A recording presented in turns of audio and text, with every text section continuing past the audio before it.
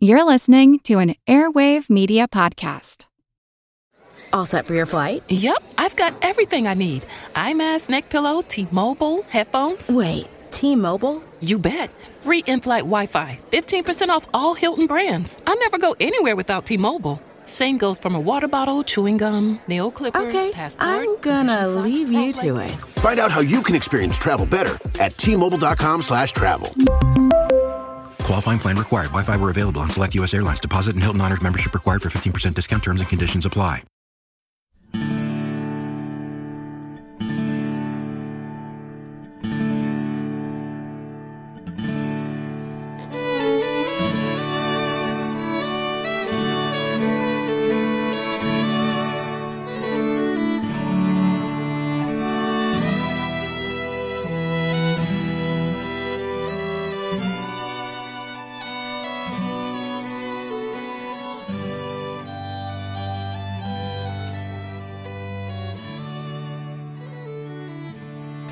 Hey everyone, thanks for tuning in to episode number 418 of our Civil War podcast. I'm Rich. And I'm Tracy. Hello y'all, welcome to the podcast. As you guys will recall, by the end of the last episode, it was the afternoon of Wednesday, October 14th, 1863, and Confederate General A.P. Hill had hurriedly deployed Harry Heath's division near Bristoe Station, Virginia, in order to launch a quick strike across Broad Run Creek and attack what Hill mistakenly believed was withdrawing elements of the Federal Third Corps. The Yankees pulling back from Broad Run were, in fact, the tail end of Sykes' Fifth Corps. However, that mistake of Hill's paled in comparison to his blunder in not adequately scouting the area.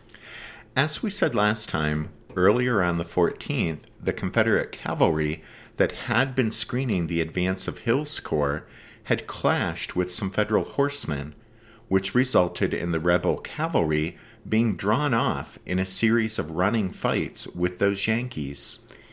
And so, as A.P. Hill's infantry continued their march, there were no longer any rebel horsemen to scout ahead and to provide information on the enemy, such as the fact it was Federals from the Fifth Corps that were there across Broad Run, not men from the Third Corps. Or to let Hill know that another Federal Corps, the Second, was coming up to Bristoe Station, squarely on his right flank. Because, as we said last time, the Second Corps, commanded by Gouverneur K. Warren, was bringing up the rear of the Army of the Potomac, and it was marching along the line of the Orange and Alexandria Railroad toward Bristoe Station. Because of the absence of the Confederate cavalry, and because he failed to take any measures to scout the area, A.P. Hill was completely unaware that Warren's Second Corps was coming up on his right rear, even as he was sending Heath's troops forward to cross Broad Run.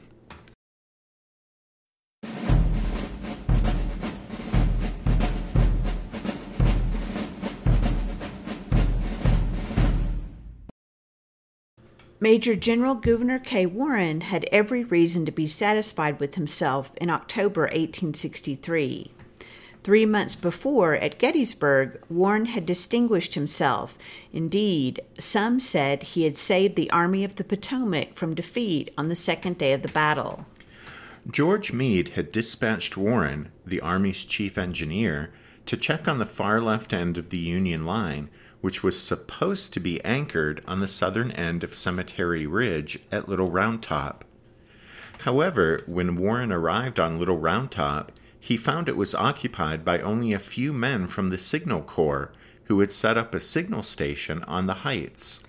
Due to Dan Sickles' bungling of the positioning of Third Corps, Warren found the key piece of high ground was completely undefended. Warren ordered some nearby Union guns to throw some shells across the way into woods where the signalmen reported Confederate troops were positioned. By this trick, Warren confirmed the presence of a large body of rebel soldiers in the woods when the glint of bayonets betrayed them as they reacted to the incoming Union shells. The Confederate troops, in fact, belonged to John Bell Hood's division, which was about to launch a ferocious assault on the Federal left. Warren leaped into action, immediately sending out calls for help. As soldiers from Strong Vincent's 5th Corps Brigade arrived on the hill in the nick of time, Warren helped position the guns of Hazlitt's battery, which began throwing shot and shell at the Confederate troops swarming up and over Devil's Den and into the Plum Run Valley below. Warren, bleeding from a neck wound, raced down the hillside, seeking more help to secure Little Round Top. Near the base of the hill, he happened upon the 140th New York, commanded by Colonel Patrick O'Rourke. As luck would have it, O'Rourke was Warren's former subordinate, and when Warren saw his familiar face, he famously called out, "Patty, give me a regiment."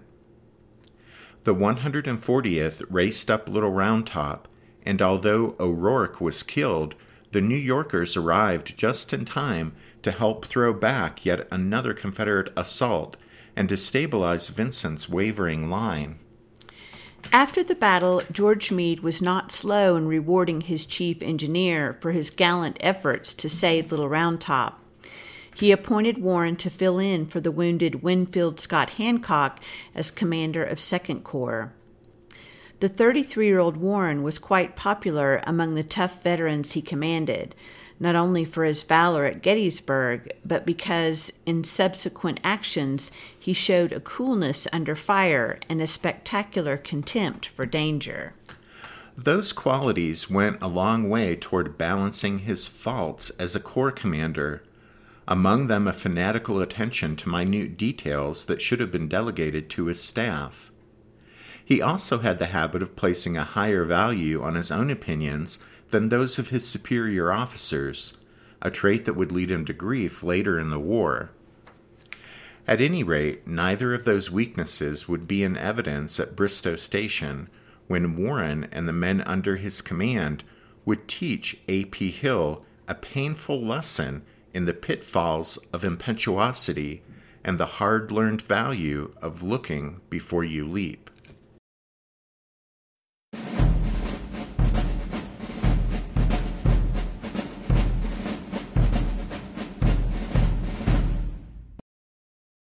In an army noted for having its share of odd birds and individualists, 37-year-old Ambrose Powell Hill still managed to stand out from the crowd.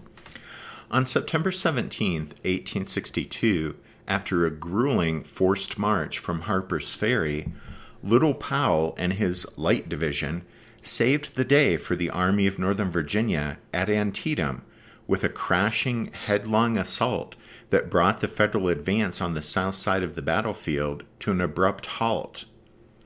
For that act alone, he might have garnered far more acclaim among his peers than in fact he did.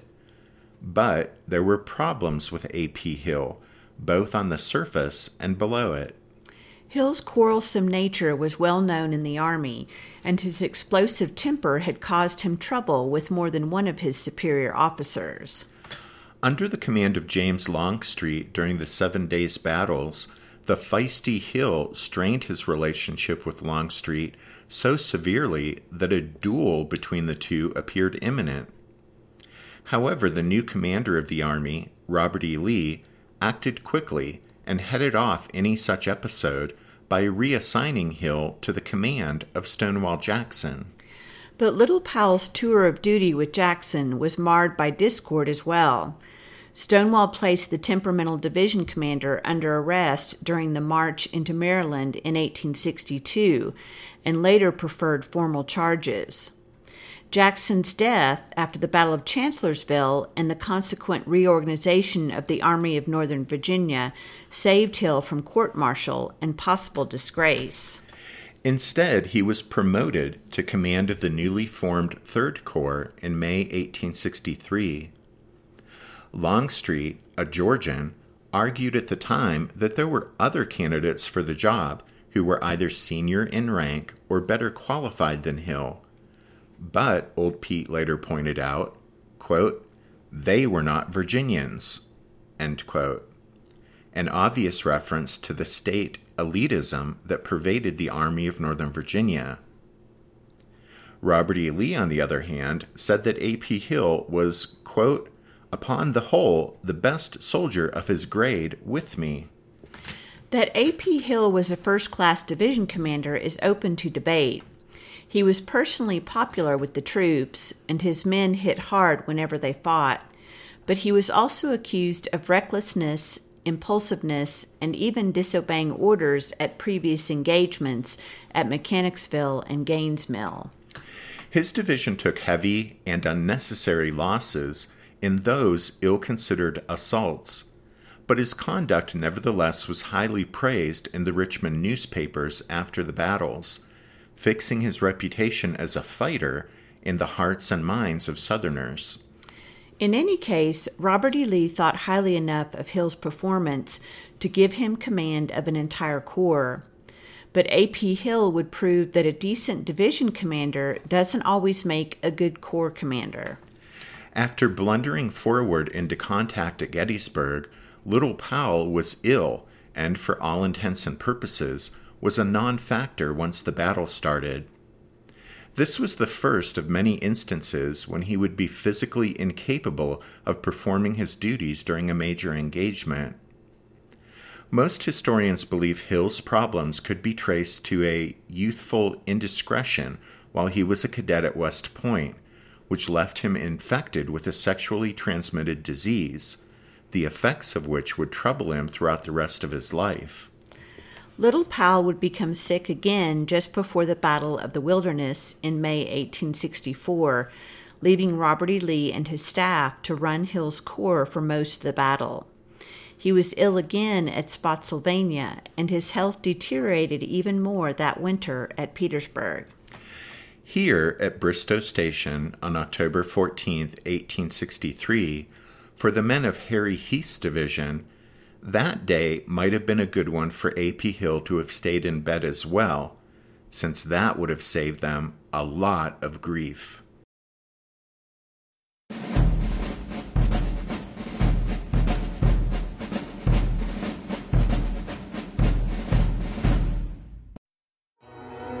With supply chains becoming more complex, you need to stay on top of the latest logistics developments.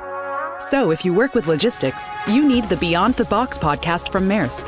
It's the easy way to keep up to date with everything from digital disruption in logistics to the need for supply chain resilience in today's market. Find out more and keep ahead of the game with the Beyond the Box podcast on logistics insights at maersk.com/insights.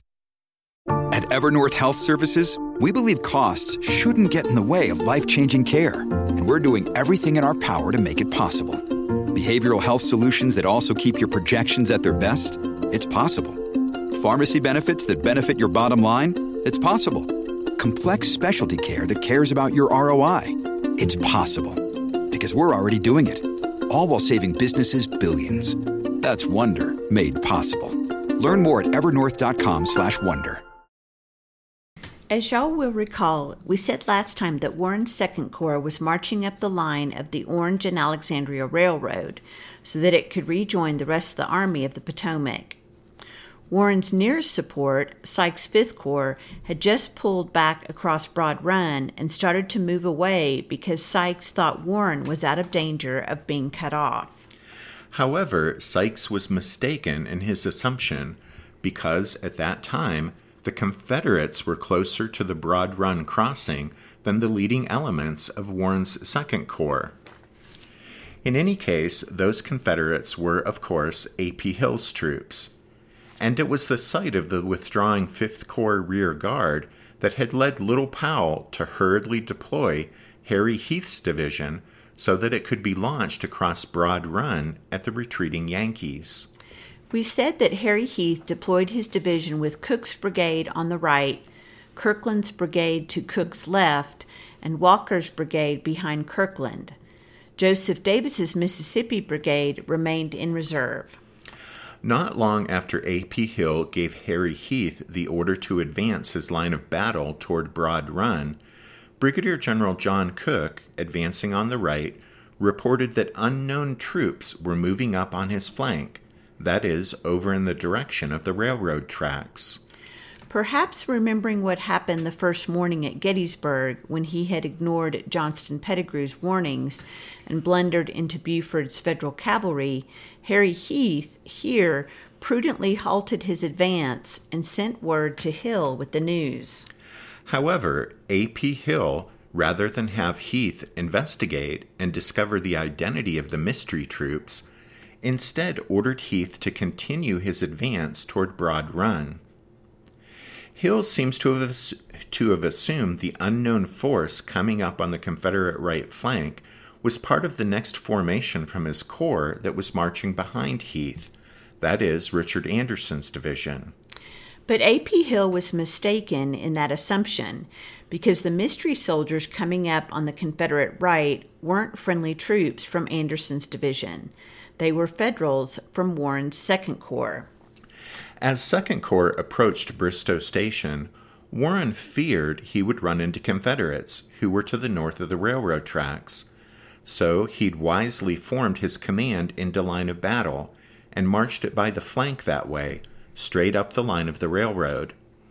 Webb's division was on the right, leading the way. Next came Hay's division, and then Caldwell's division was on the left, bringing up the rear. That meant it was the leading elements of Webb's division that first encountered the Confederates when, at about 2:15 that afternoon, Colonel Francis Heath's brigade, supported by Lieutenant T. Fred Brown's Rhode Island battery, moved across Broad Run at the railway bridge. With the Confederates to the north not yet having crossed the creek, Brown's battery dropped trail on some good ground on the east side of Broad Run, while Francis Heath's infantry fell back to the west side of the creek, where they deployed, facing the rebels, in a ready-made defensive position, in the form of a railway cut. Minutes later, Francis Heath was joined on his left by another of the brigades from Webb's division, this one led by Colonel James Mallon. On the Confederate side, as the Federals deployed and opened fire on them, Cooke and Kirkland naturally steered the advance of their brigades to the south, that is, toward this unexpected threat. However, A.P. Hill directed them to ignore the Yankees deployed along the railroad tracks and instead continue advancing east toward Broad Run. Cooke chose to ignore Hill's instructions and led his and Kirkland's brigades to the right, toward the obvious point of greatest danger, that is, toward Francis Heath's and James Mallon's Federals. The area the battle was fought over consisted of open fields studded with patches of thick pine trees and heavy undergrowth, with low, rolling ridges that frustrated lines of sight.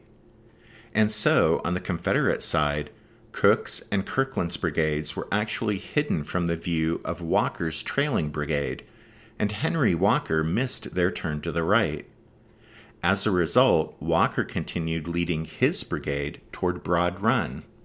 At this point, the leading elements of Richard Anderson's Confederate division appeared on the scene, coming up behind Harry Heath, so A.P. Hill immediately ordered Anderson to turn 2 brigades south toward the railroad tracks and send them into the fight. By now, it was about 2:30 p.m., and across the way, more troops were arriving to strengthen the Federal position. These were Captain William Arnold's Rhode Island battery and Colonel Joshua Owen's brigade from Hay's division. They were soon joined by batteries F and G, 1st Pennsylvania Light Artillery, under Captain Bruce Ricketts.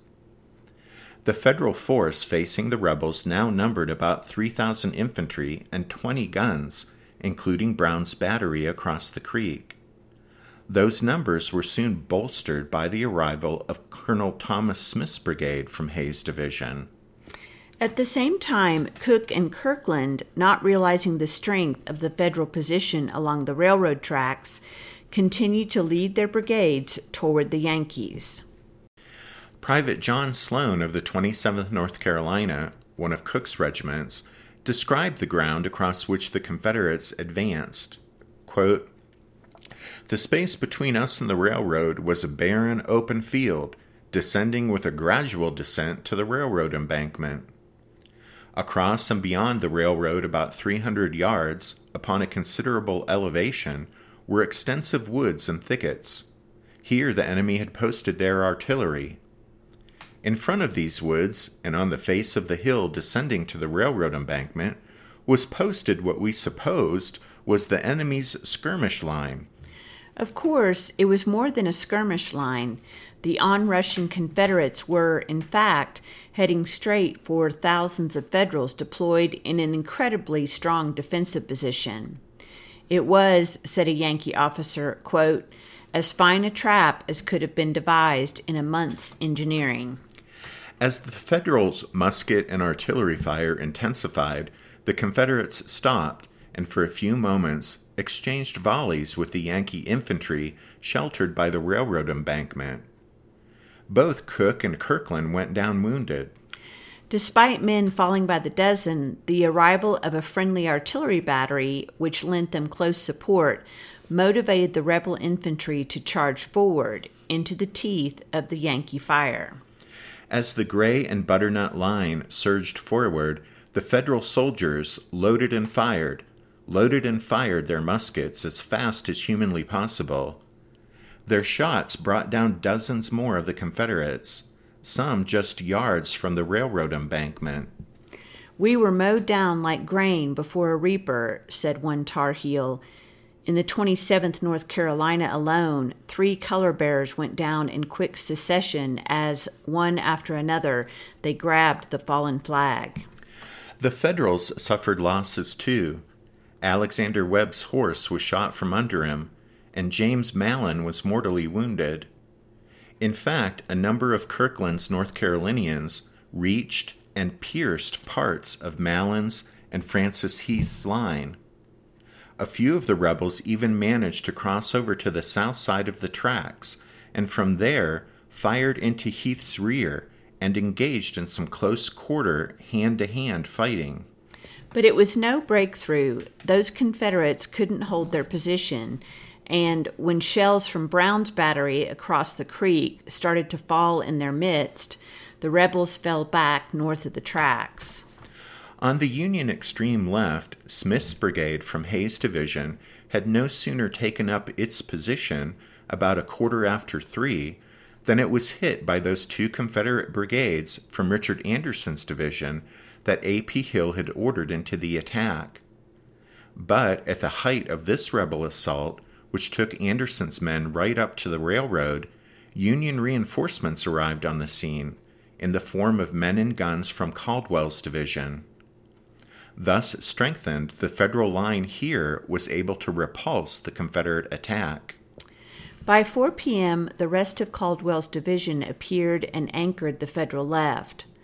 Part of one brigade even crossed Broad Run to support Brown's battery, which was still holding its ground over there. At the same time, the Confederates of Cook's and Kirkland's badly battered brigades at last fell back, halting to rally about 600 yards north of the railroad tracks. Meanwhile, A.P. Hill was scrambling to improvise a new line of battle. Because by now elements of Dick Ewell's corps were arriving on the scene, and his fresh units formed the new Confederate right, nestling against Kettle Run, a stream half a mile west of Bristoe Station. The opposing artillery opened on each other, blasting away for a half an hour, but little damage was done in the exchange of shot and shell. A short while later, John B. Gordon's brigade, from Jubal Early's division of Ewell's corps, crossed over Kettle Run on the Union left, but Gordon's unsupported advance wasn't strong enough to deliver a strong attack against Caldwell's Yankees, who anchored 2nd Corps' left flank. With daylight rapidly fading, more and more men from Ewell's corps arrived on the scene, until some 40,000 Confederates were arrayed within striking distance of the 11,000 Federals of Warren's 2nd Corps. To strike a potentially decisive blow, all the rebels needed was what they did not have: time. Nightfall ended the Battle of Bristoe Station. About 9 o'clock, under cover of darkness, Gouverneur Warren successfully moved his men east of Broad Run. A Connecticut soldier said the troops slipped away from the battlefield, quote, in ghostly silence. The exhausted men of the Second Corps marched through the night, and the last of Warren's men crossed Bull Run at Blackburn's Ford about 4 a.m. on the morning of the 15th, going into bivouac after safely rejoining the rest of the army.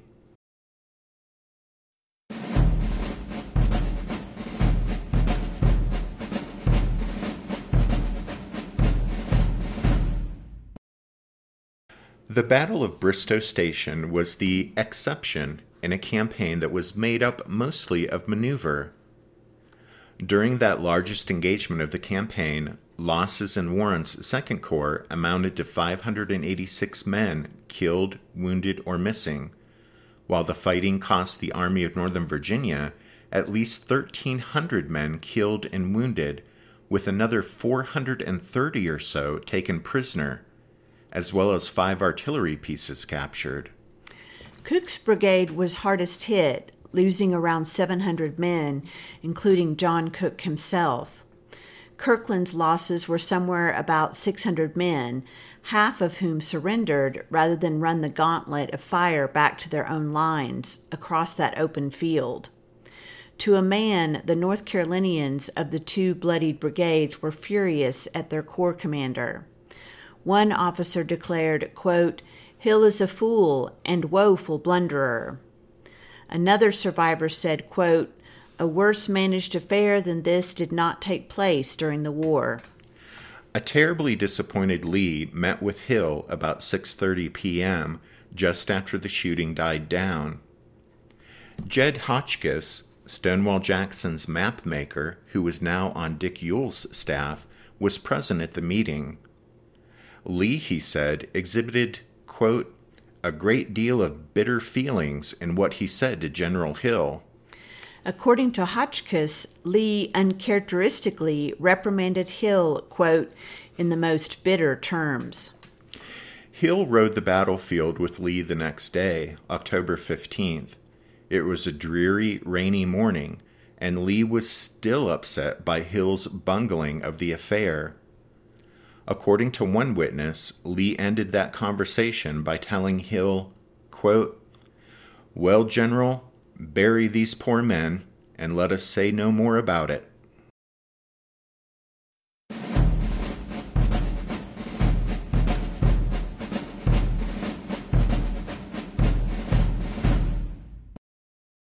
After the Battle of Bristoe Station, with George Meade having withdrawn the Army of the Potomac to a strong position near the old Bull Run battlefield, Robert E. Lee gave up his hope of outmaneuvering the Yankees and turning their flank. With his own lines of communication and supply broken, along with the destruction of the Orange and Alexandria Railroad, Lee decided to withdraw back south of the Rappahannock. His disappointing autumn campaign had done little to change the strategic situation. No federal troops were hurried back to Virginia from Chattanooga. Lee could not even hold the territory through which he marched north of the Rappahannock. On the contrary, the Army of Northern Virginia had suffered losses in men and horses that it could ill afford, and Lee found the army significantly weakened for any future offensive operations.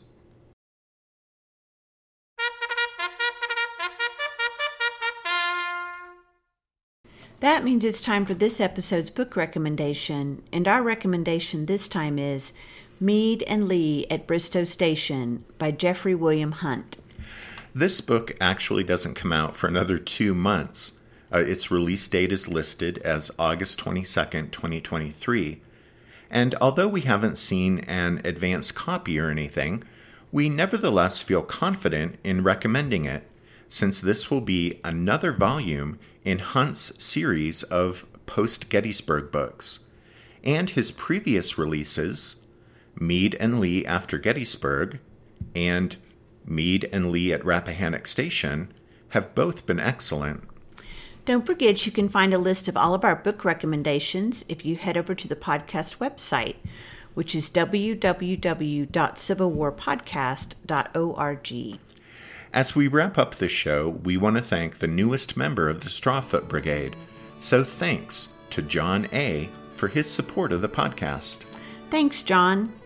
And thanks to all of you for listening to this episode of The Civil War, 1861 to 1865, a history podcast. Tracy and I do hope that you join us again next time, but until then, take care. Thanks, everyone. Bye.